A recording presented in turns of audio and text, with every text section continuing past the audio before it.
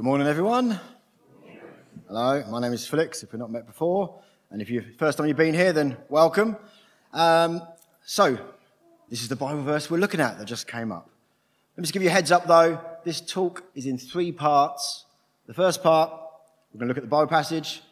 Second part, I will go off on what appears to be a tenuous tangent, okay? But the third part, I'll bring it back home again, and we'll end with the passage again. But let me just pray before we start. Thank you, Father God. Thank you that you are here and that you always want to speak to us. I pray just give us ears and hearts that will hear from you today so that we leave this place changed from how we were when we came in. For your glory. Amen. So Dave Green spoke last week on Hebrews 11:1 about faith. And we're carrying on looking at faith. When I thought about faith, I thought, I'm sure I've heard people talk about faith before, not just in the Bible. And I thought some quotes, so I looked up some quotes. And here they are. I think I've got one up here, if the AV is operating. Martin Luther King, Baptist minister, leader in the civil rights movement of the 50s and 60s. So his quote, "Faith is taking the first step, even when you can't see the full staircase." And there's another quote. Steve Jobs, co-founder of the tech giant Apple, innovator, controversial figure at times to some. What did he say about faith? There it is. "Sometimes life is going to hit you in the head with a brick. Don't lose faith." Who else have we got? Helen Keller. When she was young, she became deaf and blind. But then she went on to overcome that. And she became like a disability rights advocate, an author and lecturer. Incredible story if you get the chance to ever look up Helen Keller. What does she have to say? "Faith is the strength by which a shattered world will emerge into the light." And one more. Who have we got here? George Michael. He's much more succinct. You've got to have faith. Now, to be fair, the longer quote is, I've got it written here so I didn't forget the words. You've got to have faith. You've got to have faith. You've got to have faith, a faith of faith. You've got to have faith, a faith of faith. It's a bit too long for the screen. If you go home and look up the rest of the lyrics, let me just give you a heads up. He's not talking about Christian faith. He's no Cliff Richard. Okay. But let's keep going. So what we were looking at, Hebrews 11:1 last week, because it continues from that. Let's have a quick look at that again. To have faith is to be sure of the things we hope for and to be certain of the things we cannot see. And so the writer of Hebrews, the book was written in the 1st century for the church at that time. We don't really know who wrote it. No one's totally pinned it down. But if you read the whole book, you can see the writer is encouraging his readers, his listeners, to not lose faith. In difficult times or in easy times, God's promises are certain and solid. Don't lose your trust in him. And interestingly, at the time, they're not really talking about faith to believe that God exists. Because in the ancient world, supernatural stuff and gods and spirituality was taken as read. It isn't about believing God exists, it's about believing in him, in this God, in his character, his words. And Hebrews mentions other people just before this passage of Noah, Abel, Enoch, alongside Abraham and Sarah, who all had faith in God. Again, not simply believing he was there, but believing in him, trusting him, trusting in his promises, and having a hope for the future because it was rested in him. So this is what it means when it says they had faith in God. And the Greek word for faith, always interesting to look at the Greek word, is very closely linked to the word conviction, which is a great description. This wasn't a casual belief. There was a conviction in them. They were all in, you could say. Convicted that trusting God and in him, having faith in him and his promises was the right way to go. Abraham and Sarah left home. They upped sticks to go where God was leading them. They were all in. See, God had promised Abraham that he would be the father of nations. Though he and his wife Sarah were old and without children, God told them their descendants would be like the stars in the sky, would be like the grains of sand on the beach. And he would give them their own land to live in, their own country. But this is what's quite exciting, I think, about this Bible verse. The writer goes further. He goes further into the future. If you've still got your Bibles open, look at verse 10. It says, Abraham did this because he was confidently looking forward to a city with eternal foundations, a city designed and built by God. And even further, beyond the passage we're looking at today, so apologies for that, but in verse 16, it says, but they were looking for a better place, a heavenly homeland. That is why God is not ashamed to be called their God, for he has prepared a heavenly city for them. Beyond the individual promise lies the backdrop of an eternal promise. God is preparing a final place for them, his heavenly city. And this would be important for the original listeners, because at the time they were going through persecution for their faith. And Hebrews 35, I'm going to go a little bit more further in, was even more explicit. It says, but others trusted God and were tortured, preferring to die rather than turn to God and be free. They placed their hope in the resurrection to a better life. So what's this mean for us today? You can probably see the obvious message, the sermon I could do. You could sum it up like this. Put your faith in God, believe in him, trust him for the future. We could tick that box, couldn't we? Wrap it up now.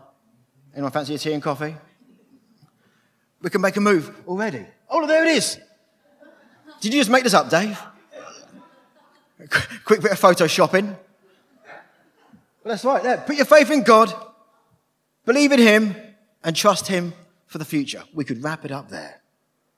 But I'm concerned that if we did that, it could sound a little bit like one of those preachers, not the type you get here in other locations, but the type of preach which sounds like you're being reprimanded. A bit like a old school report. Must try harder. Could do better. So look, let's dig a little deeper. We'll hold on for that tea and coffee.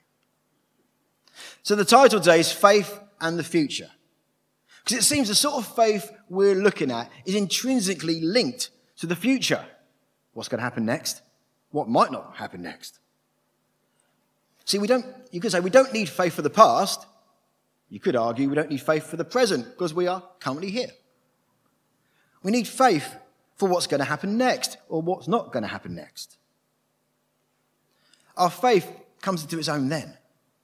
The next few seconds, the next few minutes, the next hour, the next day, the next month, the next week, the next few years, the next 10 years plus.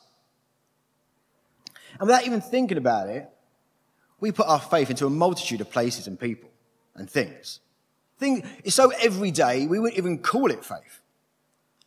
For example, today, if you've got a car, you've got in your car, driven to church, and your car would have got you here.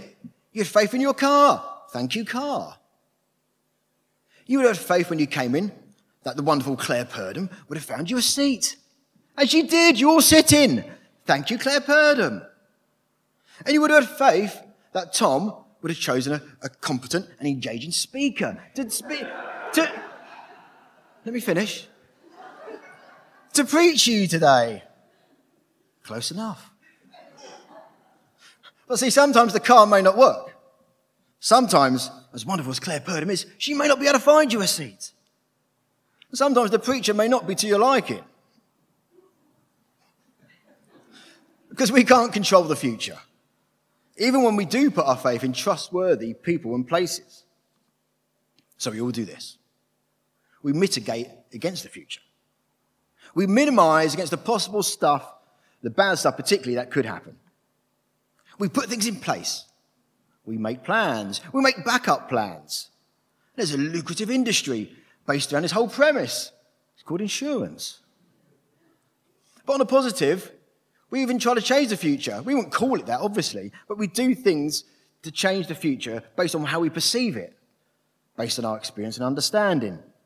It's quite natural because doing nothing in the present results in nothing in the future, or less than nothing. What some may call entropy, which is the slow, inevitable decline that results from inactivity. So you retrain to get a better job. You put your kids in a good school so they get a good education. You eat prunes, drink kombucha, and lay off the Big Macs so you can have a healthy body. You save a little bit of cash each month so you can have a nice Christmas with a tree, presents, and a big turkey. Whatever we put our faith in carries a promise. So again, a particular brand of toothpaste promises to give you gleaming white teeth and healthy gums. Putting your money in savings promises that you won't feel insecure or worried and you'll have enough for a rainy day. The gym membership, that promises that by the summer you have toned abs, firm biceps, and no floppity-doppity bits. And we see it in politics, activism, and social movements. They say to you, follow us, put your faith here in us. And you can follow the blue path, you can follow the red path, or the yellow path, or the purple path, or the green path, or the rainbow path. See, all of them are saying, put your trust in us, and we will promise you a brighter future full of hope, equality, justice, freedom, and trains that run on time. But all these things let us down. The well-promoted toothpaste is no better than your unbranded toothpaste, really. Sorry to break it to you. Having lots of money doesn't guarantee happiness or solve your insecurities, as there be no such thing as sad or worried rich people. And the gym membership only works if you turn up and put the effort in, as I well know. And politicians let us down. Movements struggle at times to deliver on their ideals. Promises and faith. And of course, the best example where promises and faith come together is in marriage, specifically the wedding ceremony, where faith and promises come together. Do you take this woman to be your bride for better? Oh, yes. Better sounds good. Better than today. I'm having a great time already. I'm definitely going to promise it gets better. For worse? Well, hang on a minute. You just said it's going to get better. You're kind of changing your mind here, Vicar. For richer? Will I love her if she's got more money? I think you can answer that yourself. For poorer? Hang on. What? She has less money. She had more just now. She's gone bankrupt. What's going on? In sickness? Hang on, Rev. She's ill now as well. I'm not sure this is what I signed up for. And in health? Oh, phew, she's got better. I like her healthy. I need her healthy. Forsaking all others. Hang on, what's that? All others? That's a lot of people. That's a lot of forsaking you're asking me to do, Vicar. Till death do you part. Keep it light. This is a happy occasion. What are you bringing up death for? So you're asking me if I want to marry this impoverished, sickly bride, not sleep with anyone else, until I kick at the bucket or she kicks the bucket? Am I understanding this right, Vicar? Oh, hang on, what are you saying? What's that? Oh, she's making the same promises about me too. If I get poor, if I get sick, sexual exclusivity. Well, if that's the case, if we're both promising it, then I do. But sadly, despite the promises to be faithful, we know marriage doesn't always last. In fact, broken relationships of any type can be the most painful when they don't last or work out. Family, friends, work colleagues, and even in church at times. Because we long for intimacy, for trust and faithfulness. Promises don't mean anything if the promise maker isn't faithful. Hold on to that thought. Because where else can we put our faith and trust? What about religion, spirituality? There's plenty of options out there, not just Christianity. Now, all the various traditions and rituals, the rules and ceremonies, what do they promise? A good life? Enlightenment? Inner harmony? Or simply a safe haven to rest your head when the boatman finally comes to call? All sounds nice. But you see, the tangible expression of any religion is not meant to be an end in itself for simply making you feel better for today and tomorrow. It's meant to be a doorway into a more meaningful reality. See, none of the images or icons, the observance or customs mean anything if they don't draw you or lead you into an authentic place, an authentic encounter. Oh dear, you may be thinking, do you realize what you just said, Flix? I knew eventually you'd trip up on something heretical. You've just lumped all religions together. You basically said they're all the same. You put Christianity in with the others, and you put the others in with Christianity. Do you realize that's what you just said, Flix? I'm sorry if that's what you heard. That's what you said! Okay, I'm sorry if that's how it came across, because I haven't finished talking. Let me continue, let me clarify. Because you are right, Christianity can be the same as any other religion if you miss the really important bit. It's the bit that makes Christianity unique among any other philosophy or belief system. And it's just 3 words, just 3 little words. Jesus is God. God the Son, the Almighty as a man. And let me just read you some of his own words from the gospel accounts that any of you can find in the Bible. I'm telling you the truth, Jesus replied. Before Adam was born, I am. Then they picked up stones to throw at him, but Jesus hid himself and left the temple. Because they would have known exactly what Jesus was talking about when he used the phrase I am and applied it to himself. Because that was the phrase God had used in the Old Testament with Moses. It's incredibly controversial, which is why the religious authorities wanted to stone him. Another quote. My sheep listen to my voice. I know them and they follow me. I give them eternal life and they shall never die. No one can snatch them away from me. What my Father has given me is greater than everything, and no one can snatch them away from the Father's care. The Father and I are one. And again, they picked up stones to throw at him. They knew exactly what he was saying. And the last quote. Seeing how much faith they had, Jesus said to the paralyzed man, my sons, your sins are forgiven. Some of the teachers of the law who were sitting there thought to themselves, how does he dare talk like this? This is blasphemy. God is the only one who can forgive sins. You see, no one else has claimed this level of divinity, of equality with God. Not to this extent. You'll see through history many people who have claimed to be the mouthpiece of a deity or a herald or a prophet. And you are right, my amateur historian friends.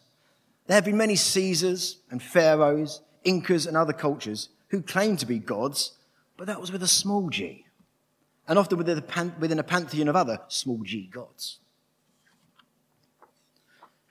But the claim to be God himself, the creator of the universe, is unheard of outside of Jesus. And more than his teaching, this is what got him into trouble. When the authorities heard him saying this, that's when they started thinking, we need to shut this guy up. I remember a friend of mine, he wasn't a Christian, interestingly, he noted that it is hard to deny the exclusivity of Jesus when he looked at the words, I am the way, I am the truth, I am the life. No one comes to the Father except through me. And what I'm about to say is as true for the original listeners as it is for us now. You see, if you honestly believe that Jesus has the authority of the one who has the eternal perspective, who sees the beginning from the end, then you cannot ignore his words or his actions. Because through his death and resurrection, he made a way for us to know God the Father in an intimate and loving relationship. This is the authentic encounter. And that's why we can have faith when the future seems uncertain, or when the future may fill us with dread and fear.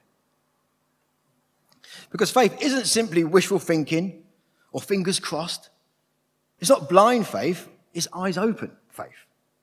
Because we know our God as a perfect dad. We can put our trust and confidence in his character and his words, his promises. For example, and again this is in Hebrews, the writer's quoting Deuteronomy, I will never leave you nor forsake you. And Jesus also said, anyone who has seen me has seen the Father. So to know what God is like, just read about Jesus. And here's something else that's mind-blowing to consider. That this is the same God who fulfilled the promises to Abraham, to give him descendants beyond measure, who gave a child to Sarah even though she was beyond childbearing age. The God that turns situations on their head, who does the impossible when everyone else says it's not possible. Now, I'm not saying it's easy. Because obviously at the time, they would have also gone through difficult times.